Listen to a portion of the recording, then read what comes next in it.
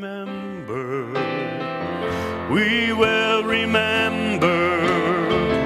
We will remember the works of your hand.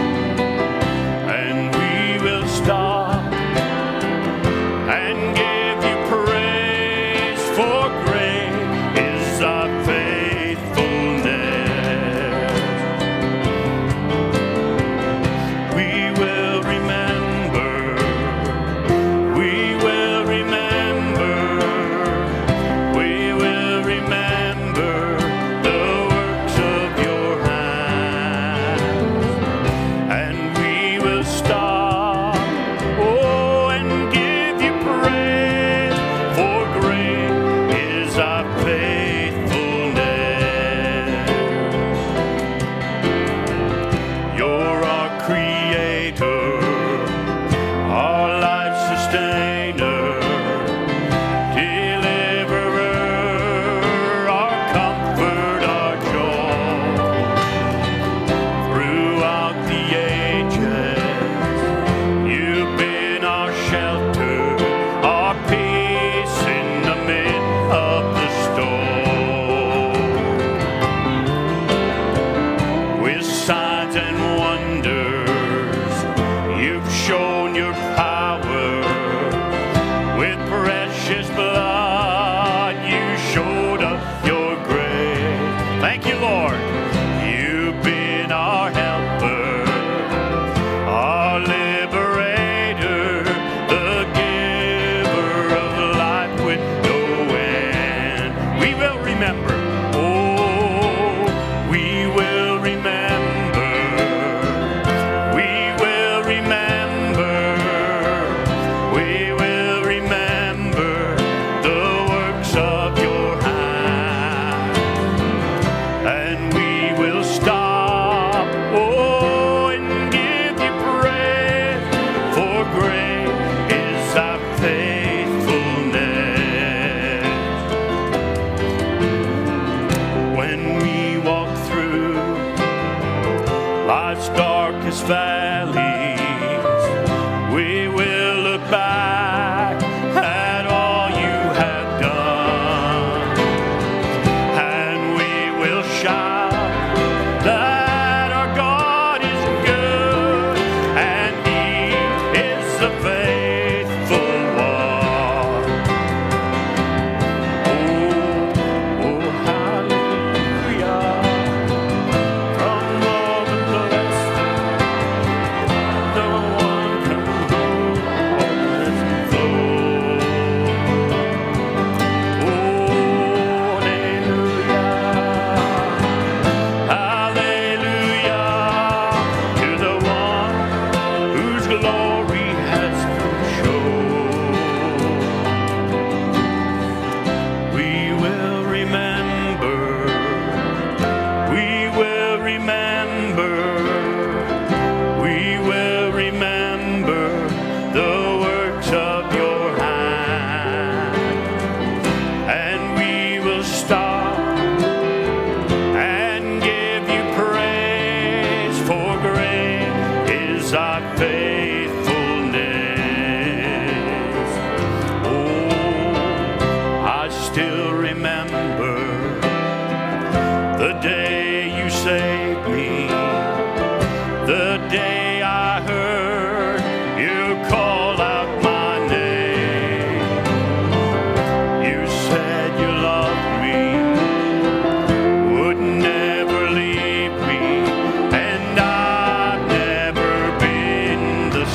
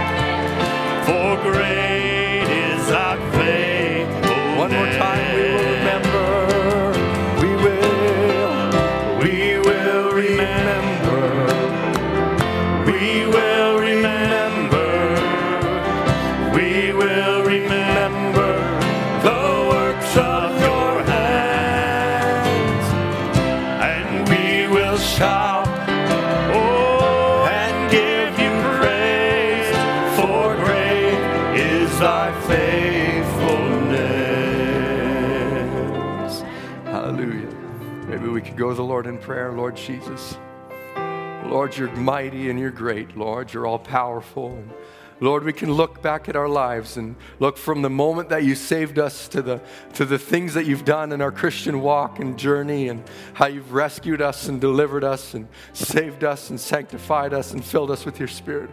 Oh, we thank you for your great power, Lord, and for your love towards us, for your promise that you'd never leave us or forsake us, oh God. And Lord, that you're with us through it all, Lord. No matter the storm, no matter the trial, Lord, you're with us, oh God. And Lord, we come to you this night, Lord. I just pray you'd take this little service, Lord, all that would be, Lord. I just commit myself to you, Lord. I'm not sure how to do it, but Lord, you do, Lord. And I pray you take the speaker, the hearer, every part. Lord, you know how we come, Lord, with many needs and deep things on our hearts, Lord. There's trials, there's storms, there's things around us. But oh God, Lord, it's in you, in that mighty place of refuge, that we can find strength and peace and security and deliverance. And Lord, it's that place that you meet us there, Lord. I pray that we could meet you there tonight, Lord. We commit ourselves to you in Jesus' name. Amen. God bless you, and thank you to the musicians and singing. Wonderful atmosphere tonight. Maybe we could turn in our Bibles to Matthew chapter 7. God bless you all. It's good to be here. It was a full month with Hannah and I. I think at the beginning of the month we were gone a bunch of Sundays. You might not have. We were, I guess, probably missing over there, but at Brother Zig's and then Brother Jerry's, and then we were Brother Dwayne Fair's in Saskatoon, and then Brother Barry's in Calgary, and it was a crazy month, but we made it, I guess. And maybe they'll never invite us back, because but it was good to be out and good to be out, and God was faithful. And tonight, by God's grace, I want to take a little thought that I thought I knew where I was going yesterday, and then this morning it kind of changed, and I don't know exactly how to take it, but maybe God you pull and we'll just see what happens. But if I could take this title tonight, Prepared for the Oncoming Storm. And actually, I think I even said, Prepared for your oncoming storm. And we've been through many things, and we're in the middle of many things. But God's made a provision for us. And there's a place that we can stand under his wings. Matthew chapter 7, verse 24. Therefore, whosoever heareth these sayings of mine and doeth them, I will liken him unto a wise man, which built his house upon a rock. And the rain descended, and the floods came, and the winds blew and beat upon that house. And that's a promise that it'll beat on every single one of us. And it fell not, for it was founded upon a rock. And everyone that heareth these sayings of mine and doeth them not shall be likened unto a foolish man, which built his house upon the sand, and the rain descended, and the floods came, and the winds blew, and beat upon that house, and it fell, and great was the fall thereof. But I want to look at the strong man, and we want to focus to the strong man and the wise man tonight. God bless you. You can have your seats now. I think back to Sunday school and how we would sing that song, the wise man built his house upon the rock, and building up, I think I'm doing the actions for building up the temple, actually, but the wise man built his house upon the rock, and the rains came down and the floods came up, and the rains came down and the floods came out, and the house on the rock stood firm. But the foolish man came and he built his house upon the sand, and the rains came down and the floods came up, and the rains came down and the floods came out, and the house on the sand, it went splat, it went smash, whatever we did. I think we all fell down in Sunday school or whatever we all did. But there's a truth to that saying. And I want to say tonight, whether we say that we're either in a storm, we're coming out of a storm, and we're getting ready to go back into a storm. And we can sit tonight, no matter what situation we're in. I guess I don't know exactly where we're going tonight, how it will work, but I'm going to just jump into the thought. But I don't know where you're in tonight. If you're in a storm, or if you're leaving a storm, or you're going into a storm, or you feel like you've been in a storm for year after year after year, God's got a place and a way to be prepared for it. No matter what we're up against, no matter what seems to come our way, God's in control. And God's not left us defenseless or without a refuge and a place. Brother Brandon would preach the message, The Oncoming Storm, and he would talk about the importance of being prepared for a storm. Now, a storm can be all kinds of different things. In our Canadian environment, it could be what we saw the other day when we came home on Sunday night and there was drifts up to here with snow, and a snowstorm that came and can make vehicles go out, and ice on the roads. A storm, something that of your own strength, if it was your own humanity in your t-shirt and jeans, so to speak, you would die.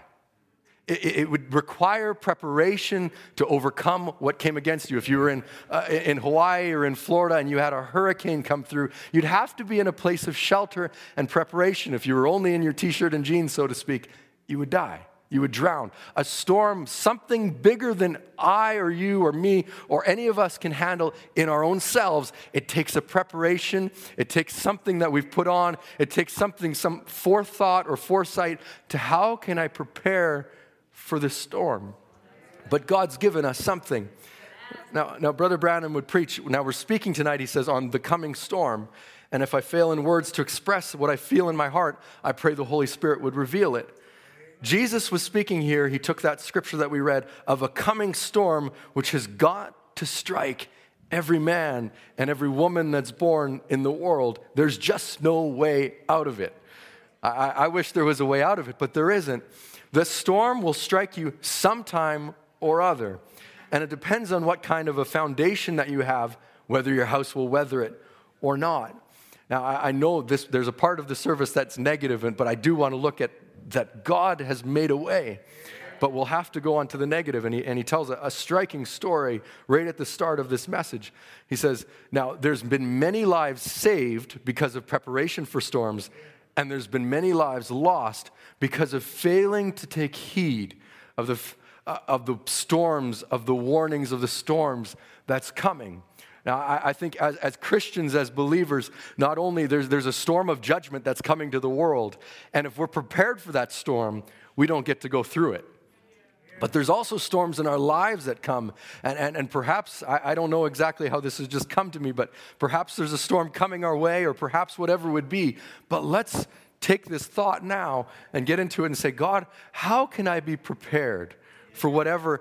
I know my weak spot. I know where my weaknesses are. I know where Satan can have a punch coming to me even. How can I be prepared to keep the punches off of me? I was thinking about this, and but I was thinking about this.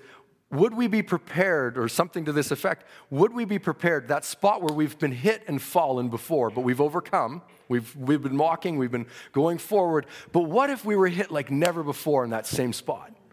Would we be ready for it?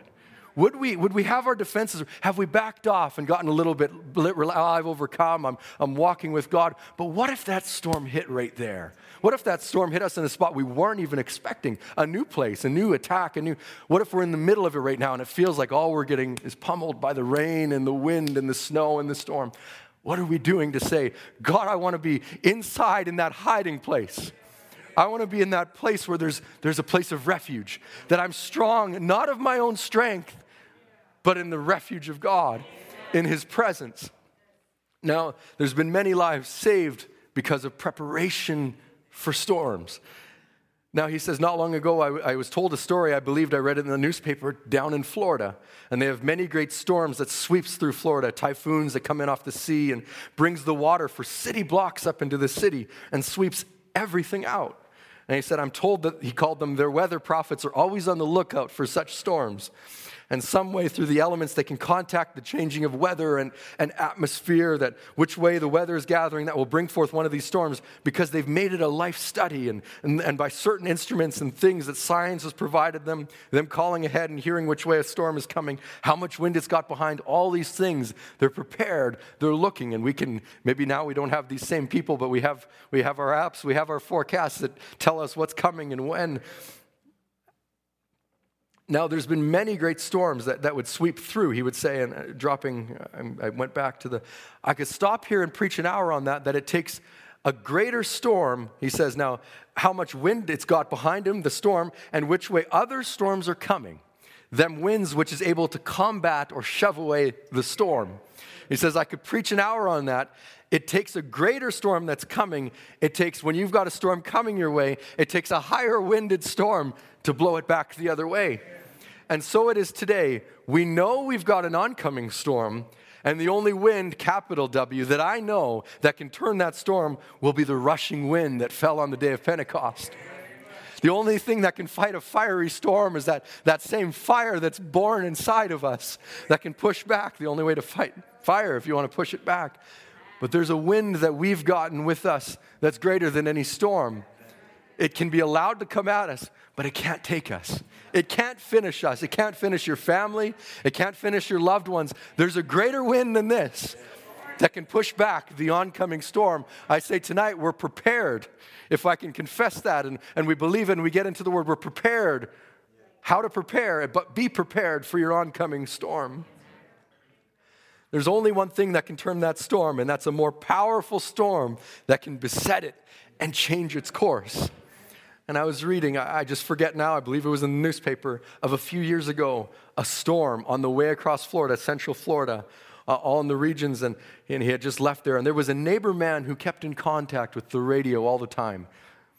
And because of these storms, and he was a very renowned Christian, and he heard that a great typhoon was coming that way, twisting down the trees, and everyone was warned to get to safety. And he thought of his neighbor who had a chicken farm right beside him, nearby, and some light buildings with their chickens in them, their brooder houses and so forth, and their pens, where they had all their life, their life's earnings, their life work was tied into this chicken farm that they had, these light buildings that wouldn't have stood up well against a storm.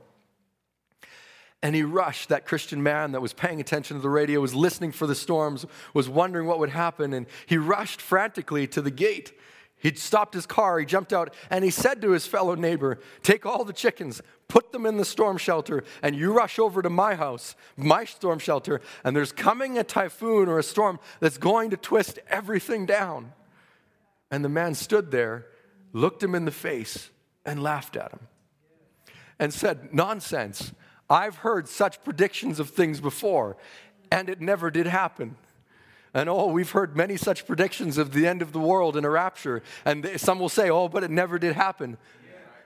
But this Christian man said, the Christian man was so excited, he said, but what if it does happen? What if this storm does come? What if this time that typhoon is coming?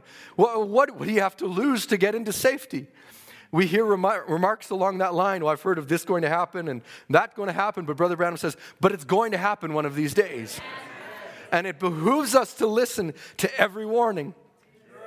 But this man said, I have no time for such foolishness. I raise chickens and I have no time for such. And he cried out, and the Christian man said, in the name of God, leave those chickens alone. And he says, John, and come quickly, you and your family. If you don't want to believe it, let your family come. If you don't want to believe it, then let your family come. You can stay here, but just at least give them, what if it's true?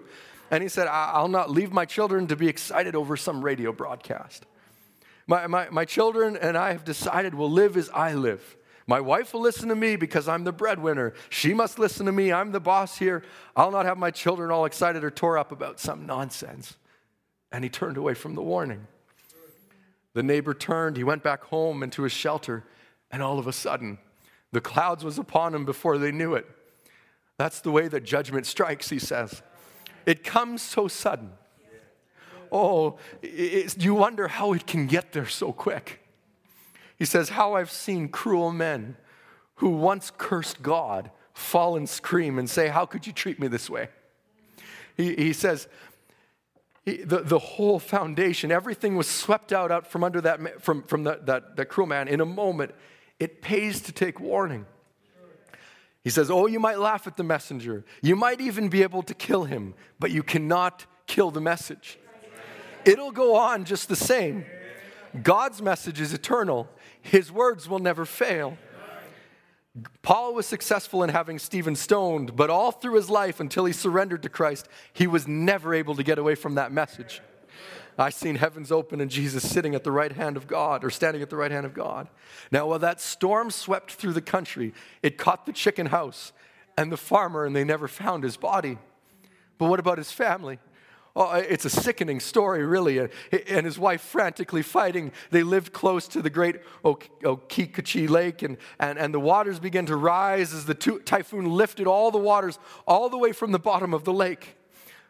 That's what makes them so dangerous. He says they're shallow and the boats rock, and that's how the waves come and turn the boats beneath them, and the storms come and just whirl up the water and packs it for miles.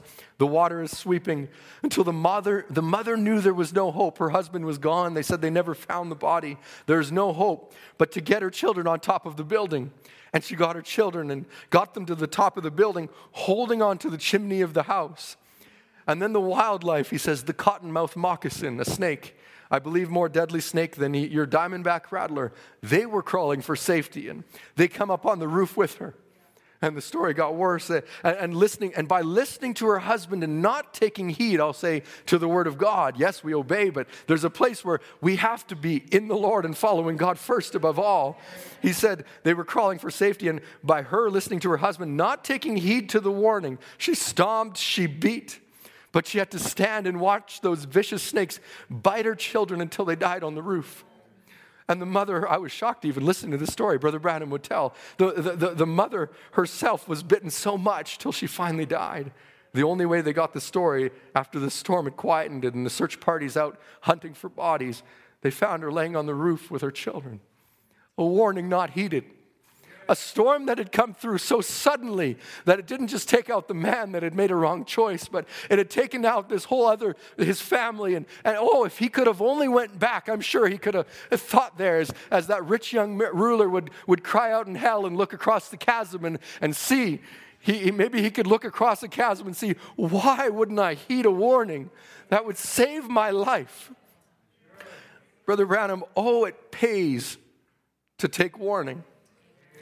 The first thing to do before there can be a warning, he says, there has to be a preparation for the safety, or there's no need of even sending a warning. If we go out and there's a warning for a storm, maybe a hurricane coming up against some Florida city, if they haven't built up the banks and they haven't set up the dams and they haven't built it all just right, the warning isn't going to do a whole lot other than evacuate as fast as you can because there was no preparation made. But the warning is only the warning is only a voice of one having you to prepare for the danger. There has to be a preparation first. Now, I believe tonight we're in a battle like never before. We're in a fight like never before. And what's become more real to me in the last weeks even is how we're not just in a natural battle. We know this, but it's just become more real. We're not just in a natural battle of a job and a day-to-day life and a work. We were born with 5 senses, see, taste, feel, smell, and hear. But really the battle that we're fighting and the land that we're striving to overcome in the Holy Ghost is a spiritual land of spiritual promises, and God's looking to perfect that realm. Our body will be changed in the moment of a twinkling of an eye. And yes, there's healing for the body, but God's really more focused on dealing with that spiritual realm and forming from the inside out a character. And that's why he allows storms to come. He allows them to come to shape us on the inside, that we'd grow in faith and in trust in the Lord. We'd have our faith tested to see, do we really believe it or not, in the midst of odds that seem impossible. But will I take faith on the inside and blow out every doubt of my imagination, conscience, affections, reason? In this battleground of the mind, will I blow it all out?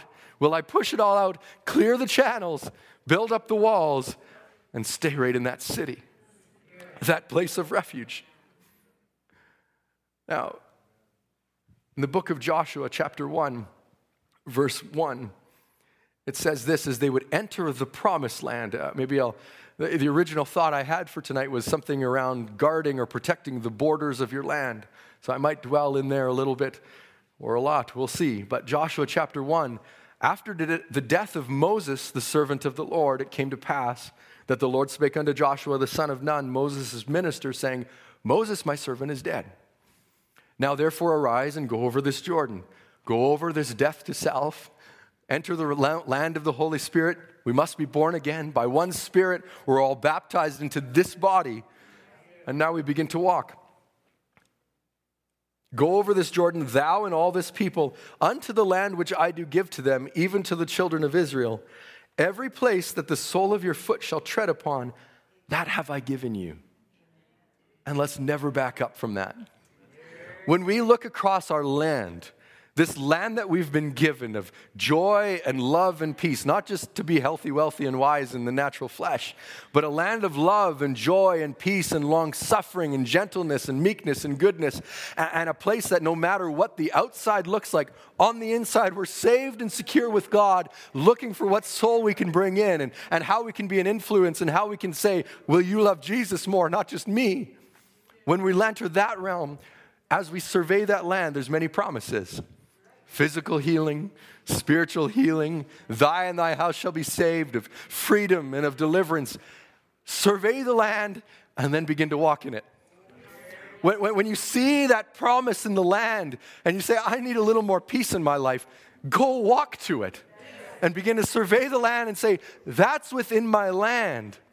And when any storm comes or any Amalekite comes or anything comes up to the border of your land, or if you find him on your land, kick him out. Kick him out. He has no right to be there. Every place that the sole of your foot shall tread upon. And then he would begin to lay out these borders of the land from the wilderness and this Lebanon, even unto the great river, the river of Euphrates, all the land of the Hittites, and unto the great sea going towards down of the sun shall be your coast.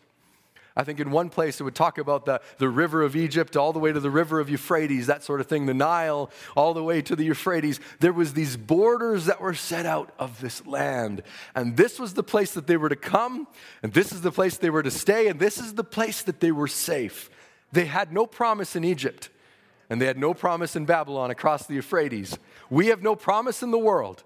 We have no promise of success. Yes, I wish above all things that you prosper and be in good health, as your soul would prosper. Start with that.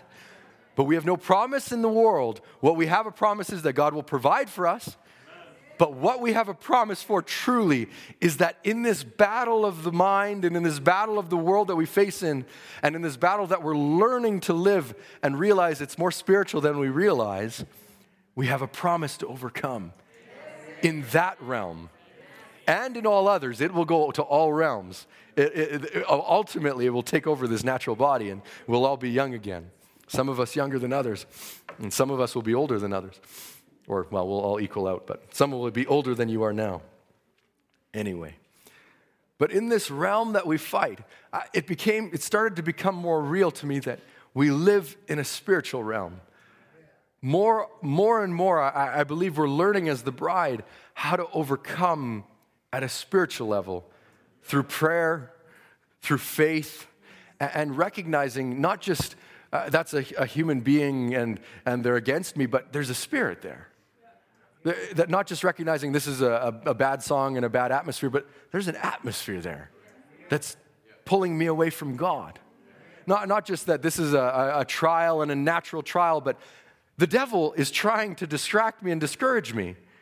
And it's more spiritual than I realize. If we could sit and realize sometimes maybe you're in the shop working or you're in school or you're sitting in your office chair and you begin to have a mind battle. If you could take a moment to zoom out and see the spiritual realm, what you'd see hovering around you is a devil. Buzzing around, trying to get your attention. This is what we ought to realize more and more. That battleground, we're not just surrounded by a negative thought, but there's a devil actually trying to shoot at us, trying to get us to open our mind up, to just turn for a moment and look at it, or just like Eve, just consider it for a moment and begin to open a path that would then turn our lives down the wrong path. And I'll say this tonight, the devil has every right to send every thought that he's ever sent your way. He has every right. And we have every right, as the children of God, to kick him back out again. Oh, he has every right to send these crazy, wild thoughts sometimes. He has every single right. If God allowed it, he'd allowed it. But we have every right. There's no temptation that we're not able to handle or bear. God doesn't give us more than we can handle. But when we stay in Christ, we can turn and just begin to shoot it out of the air again and shoot it out of the air again. He can come, he can fly over, but he can't stay. He can't stay. I begin to think about a couple of world events over the last couple decades even, but if you go back to September 11th, 2021, many of us can remember right where we were that day when we saw it. I think I was 6 years old, 5 years old, but I still remember it was violin lessons that day. We didn't have a TV at home, but I remember seeing it on the screen right in that waiting room. These planes or whatever, however it all was, hit those two towers, and they went down. And the world was shocked. America was shocked. America, the leader of the free world, and all of these things that, and their you could say their innocence was shattered, and they realized that their defenses had been breached by another nation. These planes were turned around and hijacked, and 4 different planes were sent out. 2 hit the Twin Towers, 1 crashed, and 1 hit the Pentagon. And their land, the land of the home and brave, and those things, that this place that of security, and they have the Homeland Security, this place of peace and security and freedom had been breached by something. There was an attack or a storm or something that had come that they were not prepared for. Something had breached their security. Something had taken, and there they were. And 2,000, almost 3,000 people died that day for a storm or an attack or something they weren't prepared for. They weren't ready for the storm that had come. Last year, October 7th, 2023, the country of Israel, that night, as I kind of know the story a little bit, maybe not well, but Israel should have even known. They had records of battle plans that they had found. There had been training going on across the way from Hamas, but they didn't believe that Hamas really wanted a war, and they didn't really think that their enemy wanted to kill them. And sometimes we can get that way. They didn't really feel that the training that was going on was maybe that serious. I think there was one analyst that had found these war plans and was trying to get it up the chain, but it wasn't really heard. But in the middle of the night that night, there was something about 1,000 Israeli new SIM cards that were launched as these Hamas terrorists began to set up their phones for an attack. And then the military in Israel began to have meetings even in the middle of the night. Is this a real threat? Is there not? There's like 1,000 some SIM cards that went up or whatever it was. And there's movements and whatever all they could see, whatever it was. And they thought, and there was no real response. They weren't ready for it. And that day, these border walls that they had so touted and so believed in, the big bulldozers came up to the border walls and began to tear the border walls down, and men on motorcycles just began to drive on in. And other men on hang gliders began to come in, and I think others came in from the sea, and Israel was attacked in a brutal, brutal way. Shooting and more in an ugly way. An attack they weren't ready for. And in that moment back then, I had begun to think, what kind of attack could we have that we wouldn't even be prepared for? Or what could be the spiritual parallel? May God prepare us. And we've seen crisis, we've seen moments, we've seen things that have come against us, even in recent times. But God is standing for his people. God has never forgotten Israel, and God will never forget his people. God will never forget his people. But there were these attacks, and even now there's still 100 some hostages left, and the enemy holding the people, the family members of the people of Israel. Oh, let me say this, Israel's going in, and they're going for every last hostage that they can. And we're going in for every last lost loved one that we can. There won't be, Israel might not recover all, but I'll say we as the bride of Christ, he cannot lose one of them. There's not a weapon that's formed against us that will prosper. Oh, they'll be formed, but there's not one that will prosper. And no matter who we're holding on to or who we're looking to say, God, I need you to rescue them. God's on the way. It won't just be by warfare and guns and fighting, but send out that weapon of faith. But how can we prepare for that oncoming storm? We have temptations we fight in the land, the lust of the flesh, the lust of the eye, the pride of life, but we're made a 3-part being. We're made a soul and then a spirit, and that's the realm that we're in so much in our minds, and then a body that contacts this earthly home. But we get so caught up in the flesh many times, and many times we try to fight the fight that we're fighting our own way, to step into our own battleground and begin to try to do things of our own strength. But God's got a higher way. He's got a place that he wants us to dwell in, a place for us to stand still and to see the salvation of the Lord. We have a place that we can dwell in, a land. In Psalms, I wonder if I can find it in time, but Psalms 37 would talk about dwelling in the land and being fed in the land. I want to dwell in my land. I want to learn to walk in my land of the Holy Ghost. And I want to learn that the way that I've overcome, there's a scripture that says, nevertheless, whereto you've already attained, the place, how you ever got this far, whether you're just baptized or just sanctified or filled with the Holy Ghost, or whether you're an adopted son of God, nevertheless, whereto you've already attained, let us walk in the same rule, let us mind the same thing. So what is that saying? We can think, how can I grow? Brother Ed's been talking about adoption. How can I reach adoption? And it's just finding your place in Christ. It's a deep thing, and yet it's a simple thing. Walk and keep walking the same way you've been walking. That same way that you overcame and got your joy, go find your peace. That same way that you overcame lust and all of those things, go fight your temper. That same way that you can say, I want to find my purpose in life. How do I find my purpose? Well, how did God lead you to that job or to that other place in life, or to show you what gifts you had? Keep walking.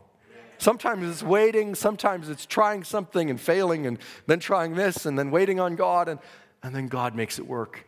And I'll tell you, when God opens doors, he opens doors. And it just works so well. But where you've already got this far with Christ, keep walking. And I'll say this, in the ways that you prepared before, and how do we prepare? Get into the Word. Read in the morning, pray in the morning, spend time with Christ, go for that walk and turn on a tape. Those things that dwell in that atmosphere and in that spiritual realm are what gives us the strength and leads us to overcoming. Hope this is okay tonight. But as much as we can get focused on a natural land, there's a spiritual land. May we dwell in the spiritual land. Now, I believe this, that our mind, maybe I'll change gears for a moment, and one of the things that we fight the most, and it is the greatest battle ever fought, is the battles we fight within our mind. There's a sermon that Brother Andrew took a few years ago that still sticks with me, the maturity of a thought, or the maturing of a thought, and how true it is that the worst criminal you'll find in the jail cell in the Edmonton Max today, whatever they did, started with a thought that they nurtured and nurtured and nurtured. And the strongest Christian that you know today also started with a good thought and fed it and let it grow and let the Word of God grow in their hearts and went down the right. So we can have wrong thoughts coming and right thoughts, but what we allow to mature in our lives is what leads us to sin or leads us to a character-filled life in Christ. Now, I believe our mind is our inheritance. It says it is a part of our inheritance in the land. And it's laid out in the scripture, 2 Timothy 1:7. For God hath not given us the spirit of fear, but of power and of love and of a sound mind. For 1 Corinthians 10:13, there hath no temptation taken you, but such as is common to man. God is faithful. He'll not suffer you to be tempted. We can be tempted physically, but even in our mind, these thoughts, above that which you are able, but with the temptation will make a way of escape. 2 Corinthians 10:5, casting down imaginations and every high thing that exalts itself against the knowledge of God, and bringing into captivity every thought to the obedience of Christ. So I'll say, it takes a close walk with God, but it says we could take every thought. Will we always get it right? We won't be perfect until we get a body change. We won't be perfect until we get a body change. But take every thought into captivity. When it goes down the wrong path, and you started to even think it, take it into captivity. Oh, he has every right to send that thought your way, that devil, but take it into captivity and say, no, this is my land. This is the place that I can dwell in. I'm taking control of my thought life. Now, a set of verses a verse that struck me is in Hebrews chapter 12, verse 11 to 15. I'm sorry, I only gave you one scripture in the back, so but Hebrews chapter 12, follow me for a moment. It says this, now no chastening for the present seemeth to be joyous, but grievous. Nevertheless, afterward it yieldeth the peaceable fruit of righteousness unto them which are exercised thereby. Then it says this, wherefore lift up the hands which hang down and the feeble knees. And then it says, and make straight paths for your feet, lest that which is lame be turned out of the way, but let it rather be healed. Now, there's different ways you could take this scripture. Even in other translations, it talked about maybe not stumbling someone so that that was lame, they would be turned out of the way, or something to that effect, if I remember right. But I want to look at it at a spiritual way and in our mind, and make straight paths for your feet, lest that which is lame be turned out of the way, but let it rather be healed. The paths that you walk through normally in your mind. When this happens, I think this, and I go down a downward spiral. I go down to depression or anxiety, or when this happens, I usually walk this way, or in the morning, I get up and I begin to read and pray, or in the morning, I don't. The paths that we have, these wires, even science would say there's paths in our mind that are wired, and as we wear down these paths in our mind, they become easier to repeat and easier to repeat. Make straight paths for your feet, lest that which is lame be turned out of the way, lest we stumble, lest we fall yet another time, but let it rather be healed. These complexes in our lives that we build up year after year, and we build a big structure. Oh, it can take some time to tear it down, I know. But I also know it's beautiful when we begin to feel that freedom of that complex being torn down. And we have a straight path for our mind begin to be worn, where where I'd normally go down to a spiral, or where I'd normally do this or that, or I'd fall, or I'd see the wrong thing. But when I let it begin to be healed, and I let the Spirit of God come, and I can't do it of my own self, but when He comes, I can have not just a healing naturally, but I can have a healing spiritually in my mind. Brother Branham would talk about these, I think he would even say comic books and things for children, preparing their little mind for a blast. So I'll say, what is Satan trying to prepare our minds for? A storm. But if there's straight paths in our mind, if there's a path that we have that we only look to the promises of God, and we hold to the Word of God like nothing else, we hold with a bulldog faith. Oh, it's not the size of the dog in the fight, but the size of the fight inside the dog. If we hold to that, no blast that comes against us can ever shake us. If you want, I have written down messages to look at or study. How can I overcome? Or the greatest battle ever fought. Brother Branham, the greatest battle ever fought. Satan's armies brings diseases, and God's army is commissioned to cast them out. Oh, he would say in the message, Satan's Eden, but I thought I would try to bring something to your mind with these scriptures I got written down here that would enlighten you. To know how to make a better soldier, make you a better soldier in the field that you're fighting in now, to learn the tactics of the enemy so that you can block everything before it gets to you. That's the main thing, is to learn to keep the punches off of you as much as you can. The ultimate form, as much as we can, is to have that greater wind in us. That when the storm comes, we send it back. Now there's storms that are allowed to come and buffet us. There's those types of storms too. But the storms that come us on a daily basis, trying to get to us, trying to take us down, the temptations, the things that want to send us down to a negative thought path or a downward spiral or something, that greater wind. That's what we want inside of us. We want to learn to keep the punches off of us, to learn to know yourself, to learn your weaknesses, to know your strengths. Begin to say, when I do this, it's not good, but when I do this, oh, I begin to see victory. When I confess the positive, I see victory. Now, our borders, there was borders around the land of Egypt, of Egypt too, but of Israel, around the land of Canaan. And these borders, Genesis would say, 15:18, in the same day the Lord made a covenant with Abraham, saying, unto thy seed have I given thee this land, from the river of Egypt unto the great river, the river of Euphrates. And Exodus 23:31, I'll set thy bounds from the Red Sea, even unto the sea of the Philistines, from the desert unto the river. For I will deliver the inhabitants of the land into your hands, and thou shalt drive them out before thee. So the children of Israel were sent into the land to go into their land and push all the enemies out to the borders. They had no inheritance across the borders. That was other people's land. But they had a place to come and say, this is my mountain, that's my hill, that's my river, that's my stream. This is mine. And I need to protect my borders. I have to guard my borders. I have to watch them. How many's ever crossed the American border? Or any border for that mind. There's someone there in the booth, and they're there to ask you questions and see if you'll stumble in your train of thought or whatever story you're giving them of why you're going and who you're going to go see and where you're going to be after and how long you're going to be there and where you're going to stay and when you're going to come back. And they ask these questions and they try to catch you. But what they're doing is a noble task. They're defending their borders.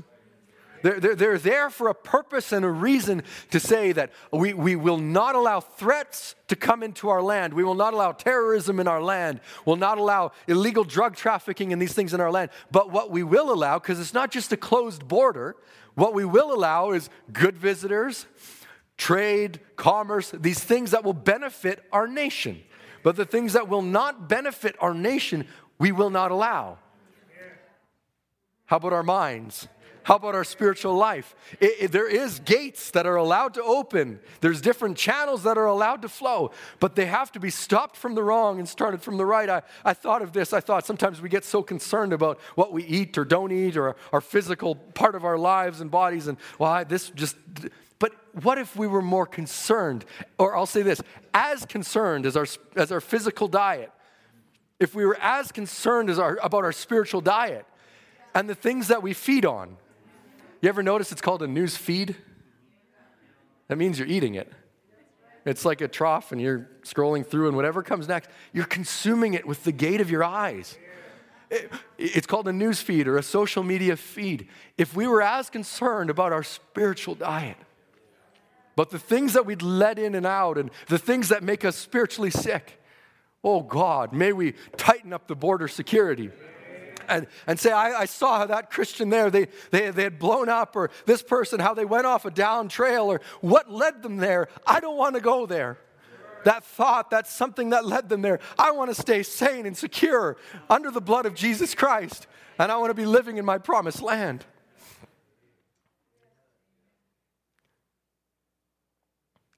Now, what's interesting is that promised land was not typed, Brother Branham would say in Adoption 2, I believe, it was not the type of heaven. Why? Because there was fighting in that land. And I'll say this, if you want your peace or your joy tonight, you have to go fight for it. You have to fight for your peace. You have to fight for the promises of God. You have to fight for every inch of ground. It took possession and steps. Every soul was possession, but that didn't mean that there was an enemy right there trying to stop you from stepping there. You have to kill him.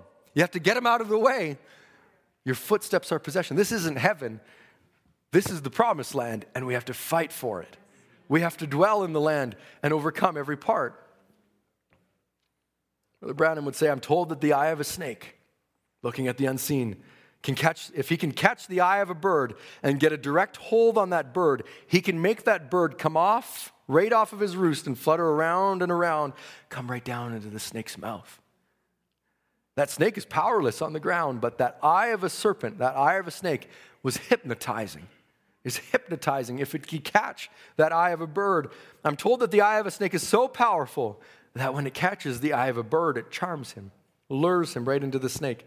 They say that bird will flutter around, and if it don't quickly start raising up its head, looking to the right thing, turning its mind away and looking to the promises of God, and starts shaking from the snake, it'll never free itself. The only way it can free itself. The enemy comes with so many things. There's many different kinds of storms. We have natural storms, but spiritual storms. There's crises and loss, grief. There's temptation. There's a lack of purpose you could feel, and it can be a storm. There can be searching for the will of God in your life. There's different things that even in the waiting or in patience, the time when we really don't know something, we don't understand, and we don't know, and we don't understand why. can be among such a difficult type of storm. There's other storms that can crisis around us and loved ones, and there's all kinds of storms that we have to learn how to handle and contend with. But I'll say this, like Peter walking on the water, if you get your eyes on the storm, you'll sink. But if we can turn our eyes to Christ, if we can enter that city of refuge, that place in Christ Jesus, and we can say, oh God, no matter what the storm and the winds assail me, I'm here and anchored in Christ Jesus. Let the storms of life, I'll brace them, I'll push through them. They can rage. There's the place to be. So many things come at us. And it can seem so dark. Brother Branham would say, usually God lets you get to the last end of the road, the last mile of the way, then he steps in. If you're a seed of Abraham, believe God and hold his promise for healing, for salvation, for the baptism of the Holy Ghost. Whatever it is, whatever the enemy is, God lets you get sometime right to the end of the road. And it looks worse ever than it ever did. The doctor will say there's no chance. But you're the seed of Abraham. Amen. With a promise that you shall possess the gate of every enemy. Amen. It can seem so dark, but look to the light. This is a light that will not blind you. This is a light that not like the sun that you look at and go blind naturally, but this is a light that you'll look at and all the things of life will go so dim and so strangely dim, but you'll see like you've never seen before.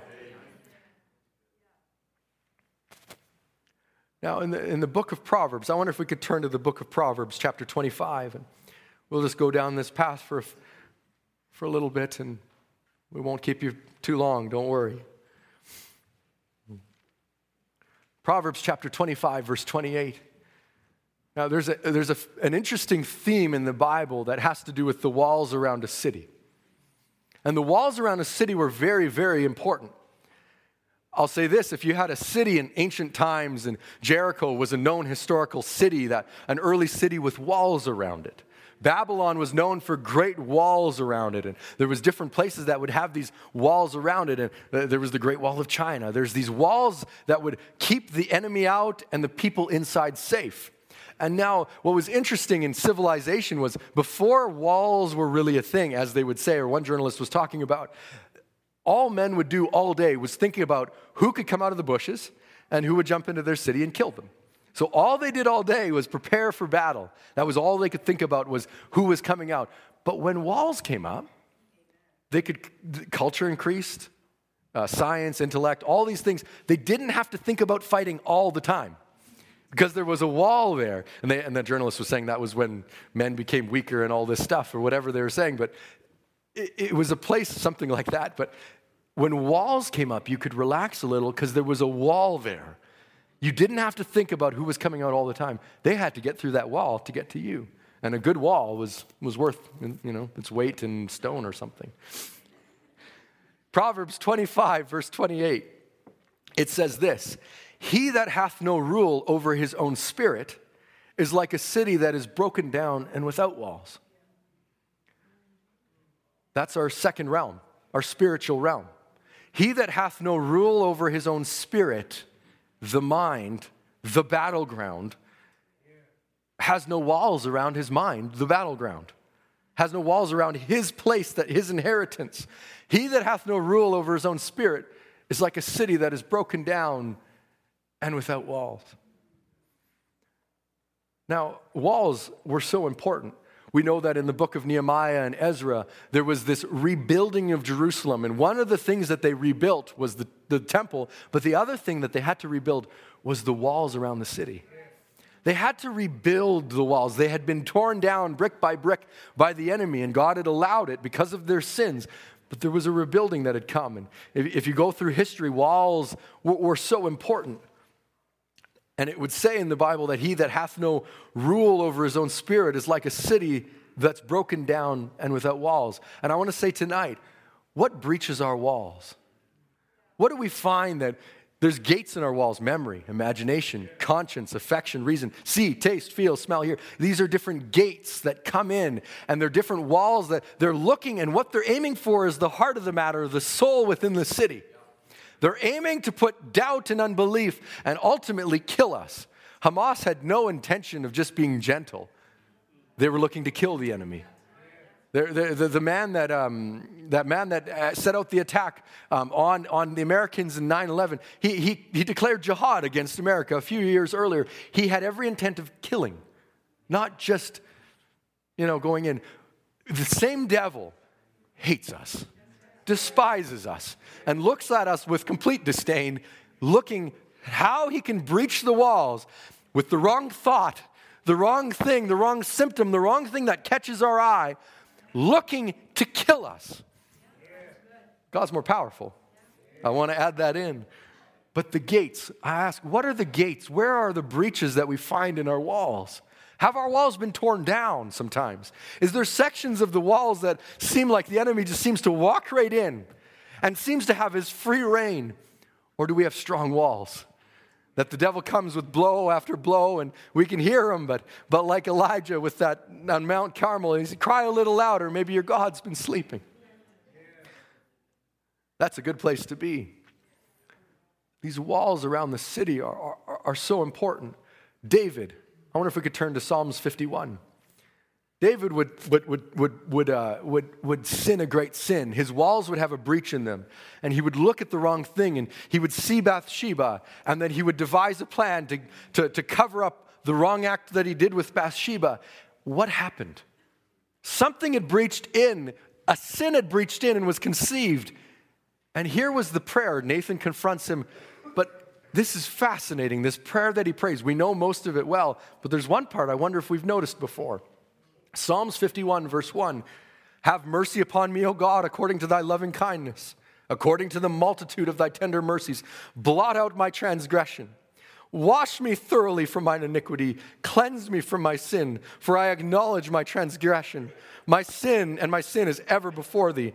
Verse 10, create in me a clean heart, O God. He begins to talk about a rebuilding and a refreshing, and he says, create in me a clean heart, O God. Renew a right spirit within me, a mind. Renew the right mind, the right place, the right Holy Spirit even, whatever would be in context within me. Cast me not away from thy presence. I think I would say a right spirit, a right mindset, because then it says, cast me not away from thy presence, and take not thy Holy Spirit from me. Restore unto me the joy of thy salvation. Uphold me with thy free spirit. Verse 17, follow this closely. Then he says this, the sacrifices of God are a broken spirit, a broken and a contrite heart, O God, thou wilt not despise. And then he says this, he changes gears entirely, and he says, do good in thy pleasure, good pleasure unto Zion. And he says, build thou the walls of Jerusalem. At the end of this prayer, create in me a clean heart, O God. I've sinned against thee and thee only, and all these things. But he catches something greater, and he begins to realize what happened. My walls were torn down, and he says, oh, do good, thy good pleasure unto Zion. Rebuild these walls of my mind. Let me never fall in this way again. Rebuild the walls of Jerusalem. Build thou the walls of Jerusalem. Brother Branham, kill him at the beginning. Stop him dead in his tracks. It ain't how long you can make him linger. Stop it right now. Build the walls of Jerusalem. Now, there was a city in Germany named Berlin, and they had a wall in their city. And it was a different kind of wall. It wasn't the same thing as having a wall around the city, but there was a wall called the Berlin Wall in the middle of the city. And it divided East and West Germany, and it was the sign of the struggle of the West versus communism back in the day. And it was that place where the Soviet Union had their control or their influence, however, and the West had their influence. And it was a wall in the middle of the city, a great big ugly wall full of graffiti if you ever see a picture of it. But there was a day where that wall was torn down. It was a strange series of events that led to it if you ever look into it. But there they were, and these young people, there was people began to flood through the wall and tear down the wall and walk through the wall. And it was that symbol of the collapse at the time of communism.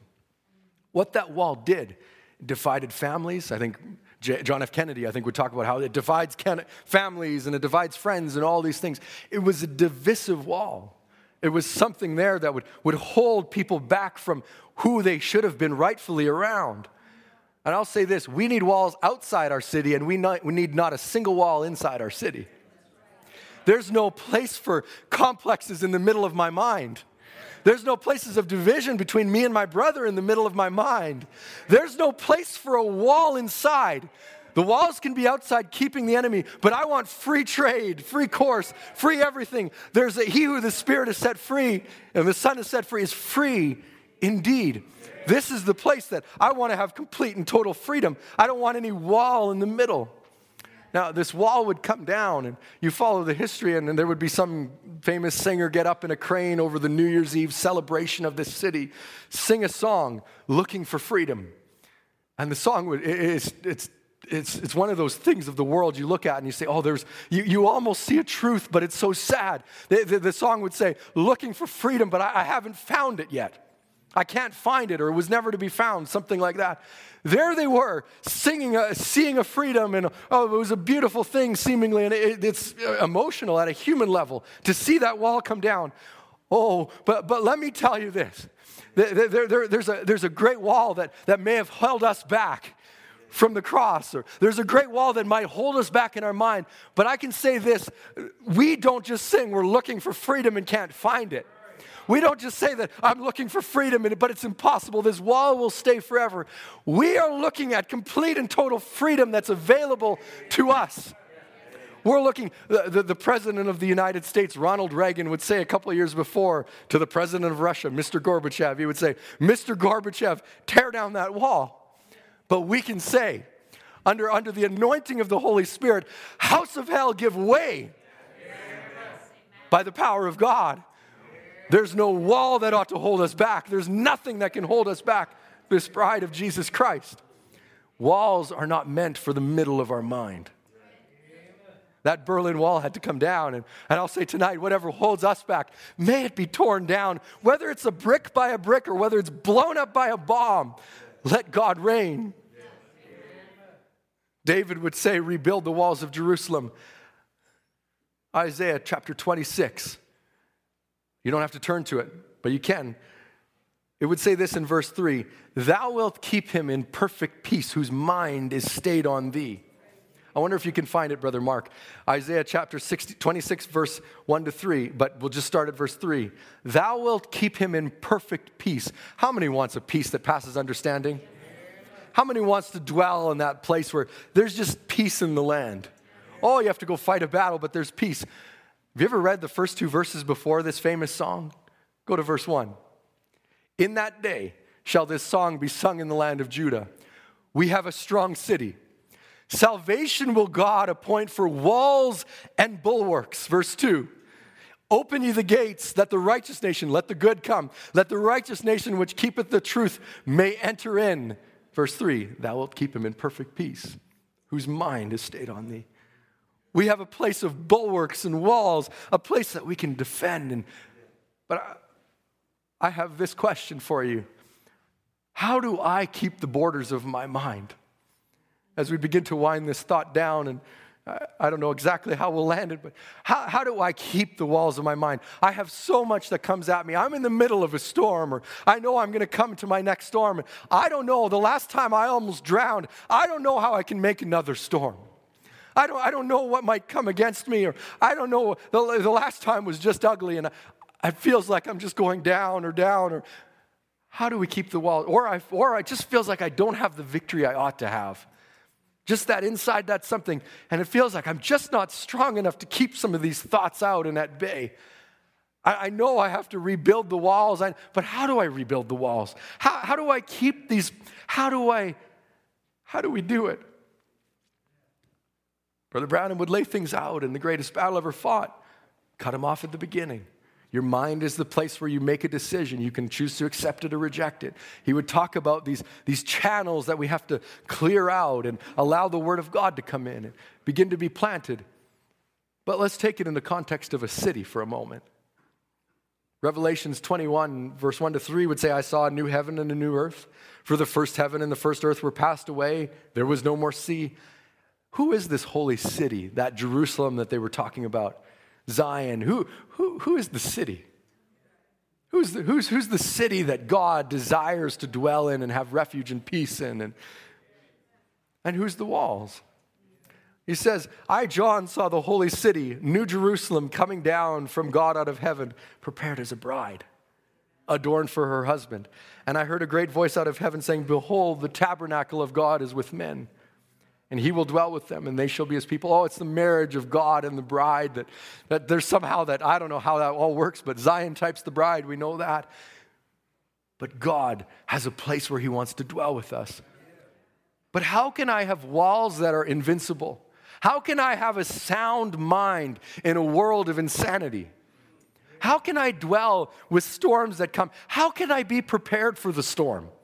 How can I come to a spot not knowing what punch might come? What if he hit me in my worst spot ever? And what might happen? We don't have to fear. That's what the devil wants, is that dread of, what the devil will do week in and week out. And sometimes I just think of the way sometimes the devil is trying, makes you almost like dread, what's he going to do next? Because sometimes things go wrong and it's not very fun. And what's he going to do next? Or what's this? Or what's going to break? Or what's going to happen? What we should not live in is dread of what the devil is going to do. He should live in dread of what God is going to do through us. We're living in a realm where if the weakest Christian, when he gets on his knees, trembles and prays, I'll say this, just by statistics, if there's one of us is the weakest Christian tonight, then the rest of us aren't, so they only tremble the more. It's true. Hell is not a fun place to be because it's constantly trembling and shaking. You think that there's harmony in hell? If the outbreak of wars and things is devils fighting for power in the world, and businesses fighting for their places, also the powers of devil in the world, they're not in harmony. So you think in hell it's not just a big place of politics and jockeying and trying to be the biggest devil, and then they're shaking all the time because we're praying, and they keep getting cast out and sent back to hell.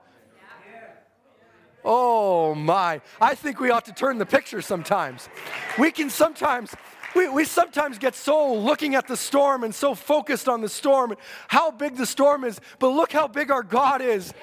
He's coming with a rushing mighty wind to send a fire, to send that storm right back to where it came from. And if it was allowed to linger a little bit, we're getting a beautiful character that we'll take with us. And I'll say, thy and thy house shall be saved. Oh, let me hold on to that like never before. We can look at impossible circumstances, but it's still the truth. It's still the Word of God, and it does not change. We hold on to it. That same faith that I applied to me, I come out and I take it like a slingshot, and I send it after my lost brother or sister. Oh, we look at that, and we don't back down for a moment. Oh, God, help me. We get so often beaten back, and just like Brother Ed would say, that punching bag for the devil. But God help me to take my sword out, no matter where I am, and begin to pull it out and say, I will not take that thought anymore. I won't take that fear anymore, that anxiety. I only look to what God has promised, and I don't back down. Oh, let our faith anchor in the Word of God. Can we turn to the book of Zechariah as we begin to wind down? I ask you this, who's the walls of your mind? How can we have an invincible wall? How can we be prepared for an oncoming storm? How can we be prepared for that October 7th that wants to take you out? That 9/11 that wants to take you out? That moment in time where the enemy wants to breach your walls and come in through the land and the sea and try to destroy you? How do we be prepared? How can we stand and say, no matter what comes, I know I'm resting in Christ? Zechariah chapter 2, verse 1. Who is the walls of your mind? Oh, we have walls. David would talk about rebuilding the walls. It would say that there was a point you walls and bulwarks, and there'd be perfect peace. These walls, how do we build it? Where do we go? I lifted up mine eyes again and looked, and behold, a man with a measuring line in his hand. Then said I, whither goest thou? And he said unto me, to measure Jerusalem.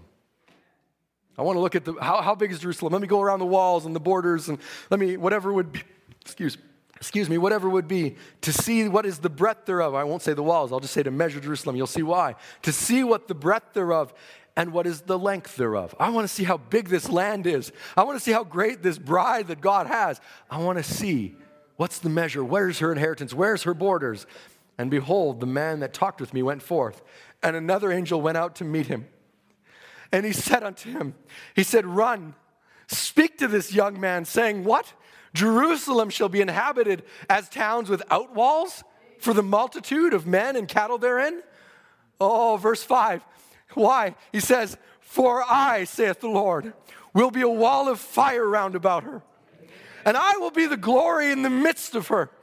He said, Jerusalem will be not just a city with walls, but it'll be a city and town without walls. I'll be the fire on the inside. How can I stand in this wicked, perverse generation? How can I stand when the storm is building and building and building? How do I build the walls? You don't have to do it. Oh, you don't have to do it. For I, saith the Lord, let God be your walls of fire. Let God come and prepare you for that oncoming storm. Whatever storm you're in now, if you feel like the walls are torn down, oh, it's not too late now to have walls be erected. These walls are not just bricks and mortar like they had to do in Nehemiah's day, but these are walls of fire.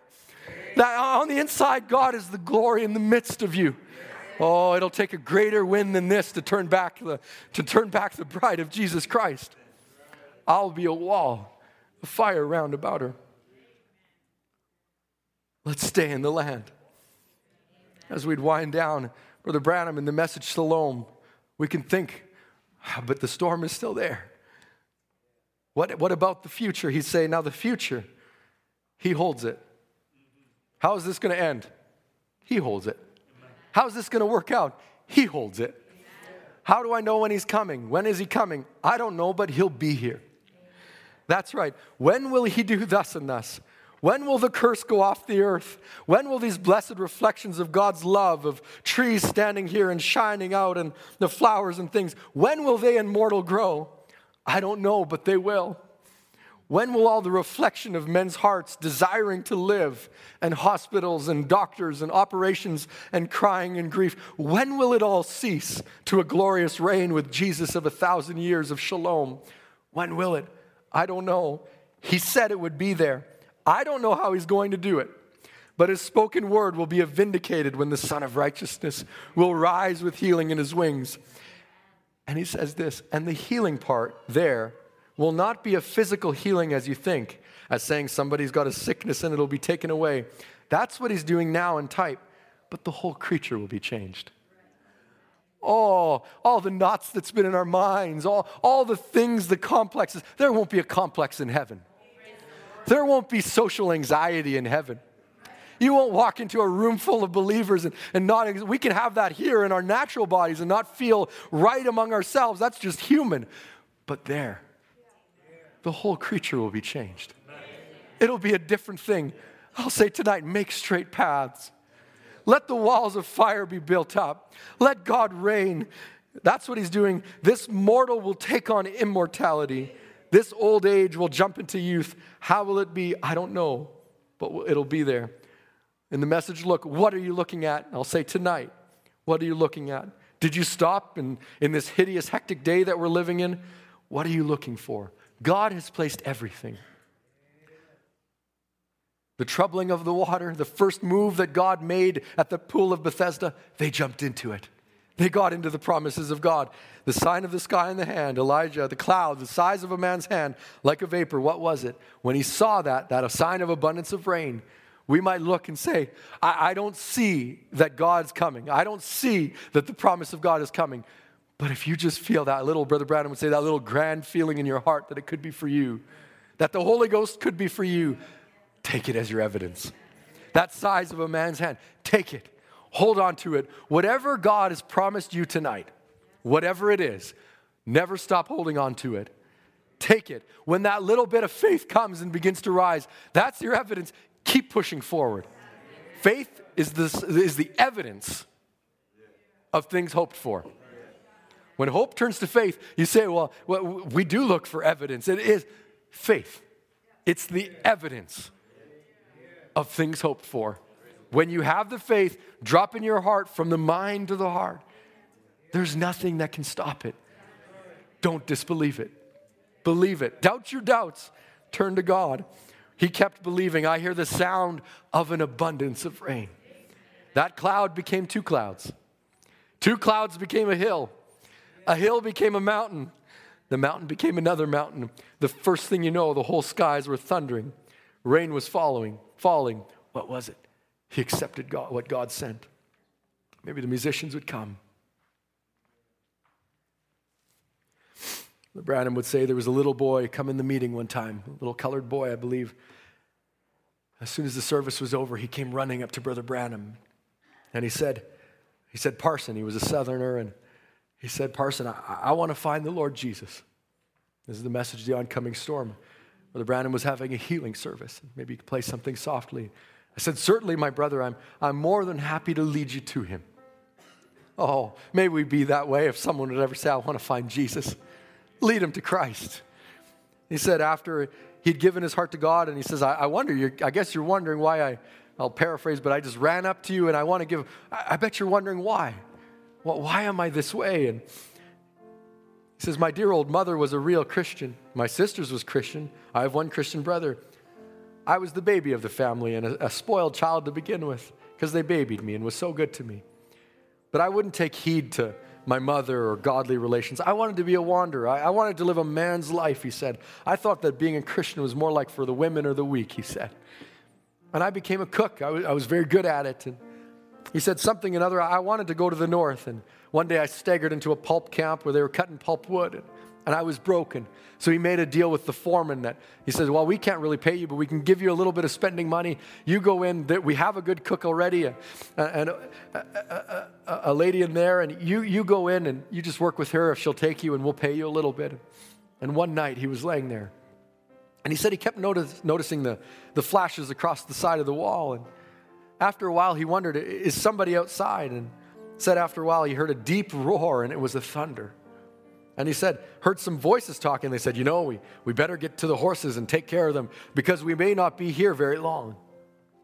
So he took the cover off his head and he listened up against the wall, and the lightning flashed, and he saw his boss and the teamsters, and he understood by their talk that there was coming a storm across the mountains, which we call in the Northlands a northerner. It comes quickly without warning. You don't have time to do nothing. The mountains are so high, they just break right over at once. You didn't see it coming. The mountains maybe blocked it. And that flashing had been lightning. And he said, we may not be here after a while. That sounds like a terrible twister or a tornado coming. And he said, I begin to think, I hope it doesn't strike here, the young boy. I know I'm not ready to go.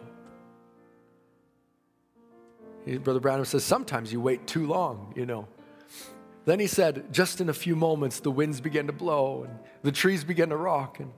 And he listened, and the canvas between him and where the old lady slept, she was beating on the canvas. And she said, son, oh son. And he said, yes. She said, would you come over to my side? And I have a lantern lit. And he said, I went over to her because I was scared to death.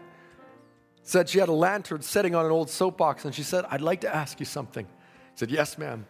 She said, is you ready to meet the Lord? He says, then I got really scared. He says, no, ma'am, I'm not. Well, she said, honey, I want to tell you something. You'd better make ready now because you may have to meet him unprepared in the next few minutes. Said, will you kneel with me here? And we knelt down by the side of that old soapbox. And he said, Parson, I'm going to telling Brother Branham, I was too scared to pray.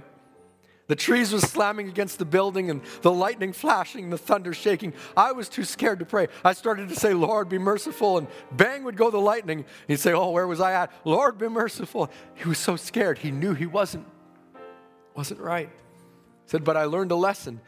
That old sainted woman, she had the walls of her mind there. That old Satan woman said just as cool and happy as she could ever be. She talked to him like she had known him since she was a baby, like he was her mother or father. She was no more disturbed than nothing. We were out for a walk not long ago, and I began to just think, what have we to worry about? Brother Andrew took careful for nothing. If we're in Christ, and this battle is more spiritual than natural, there's nothing that can happen to us. Nothing. Nothing. Nothing can separate us from the love of God. Nakedness, peril, distress, nothing. Your worst injury, your worst nightmare can happen. Nothing can separate you from the love of Christ. Nothing could happen to us that would be out of the plan of God. All things work together for good to them that are in Christ. We can make wrong choices, we'll pay for them. I understand that. But when things come that we didn't set up our own selves sometimes, and sometimes disaster strikes, it seems, and it wasn't of our own self, but a trial, and something we didn't want, it's okay. God's in control. The land that we're walking in, God's prepared us, He's predestinated us, and He will see us through. Whatever storm you're facing now, storms come and storms go. They'll come and they'll go, and we'll be on to the next thing. The place that we're in today, keep walking. He said that, is it possible? He got another chance. He said, finally these words came out. I was scared to death. Lord, if you would just let me live, I'll find a place where it's more quieter. I'll come to you. And then he got another chance. Brother Branham says he got another chance, but you might not. When the judgments of God, when the true storm, the true oncoming storm, these vials and things that are prepared for a world that's dying, when the judgments of God begin to pour out, there's no more chance. You've got your chance now. Tonight is your chance. The storm was on him. Maybe you'll have another night, but maybe you won't. Parson, is it possible, he says, for me to be like that, tucked away like that in safety, where death comes upon me and I can enter in and talk to him like that old saint did? Brother Branham says, son, the blood of Jesus Christ that made her that way can make you that way right now. Not a law. He says, the blood of Jesus Christ that made her that way can make you that way right now. I was standing by my automobile. He was a well-dressed boy, cultured, educated. He fell on his knees in the muddy yard. There he found that hiding place, that refuge in the time of storm, that rock in a weary land. You don't have to be weary as long as you're in that rock. That rock is one place that's not weary. The rock is the satisfying place. You can just sit back and look out, just as safe as you can be. There's an hour coming, and now is, and the ceiling is about over, that where every man or woman on the face of the earth is going to be in that place of refuge, like it was in the days of Noah, or on the outside of it. You've got to make your choice. That safety is Jesus Christ. He's the only place, the only one that has eternal life. No man can come to the Father but by me. He is the ark of our safety. Oh my. Create in me a clean heart, O God. Oh, create in me a clean heart, O God, and renew a right spirit within me.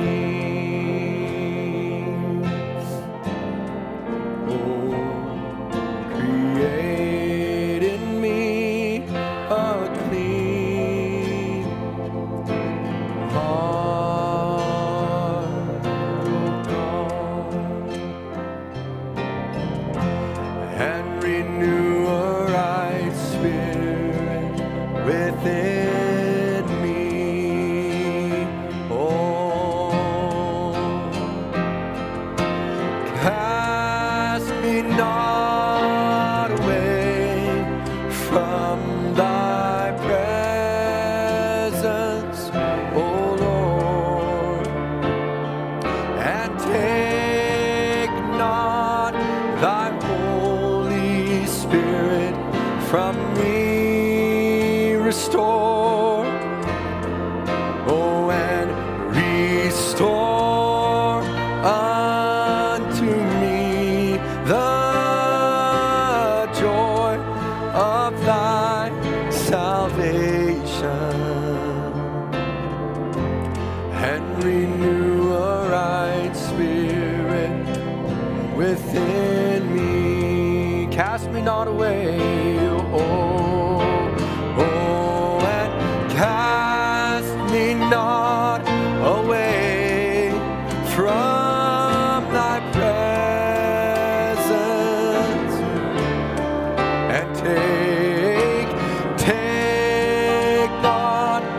thy Holy Spirit from me.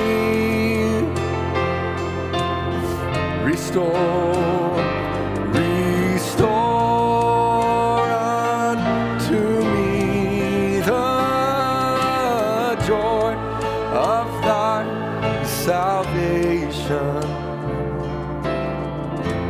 and renew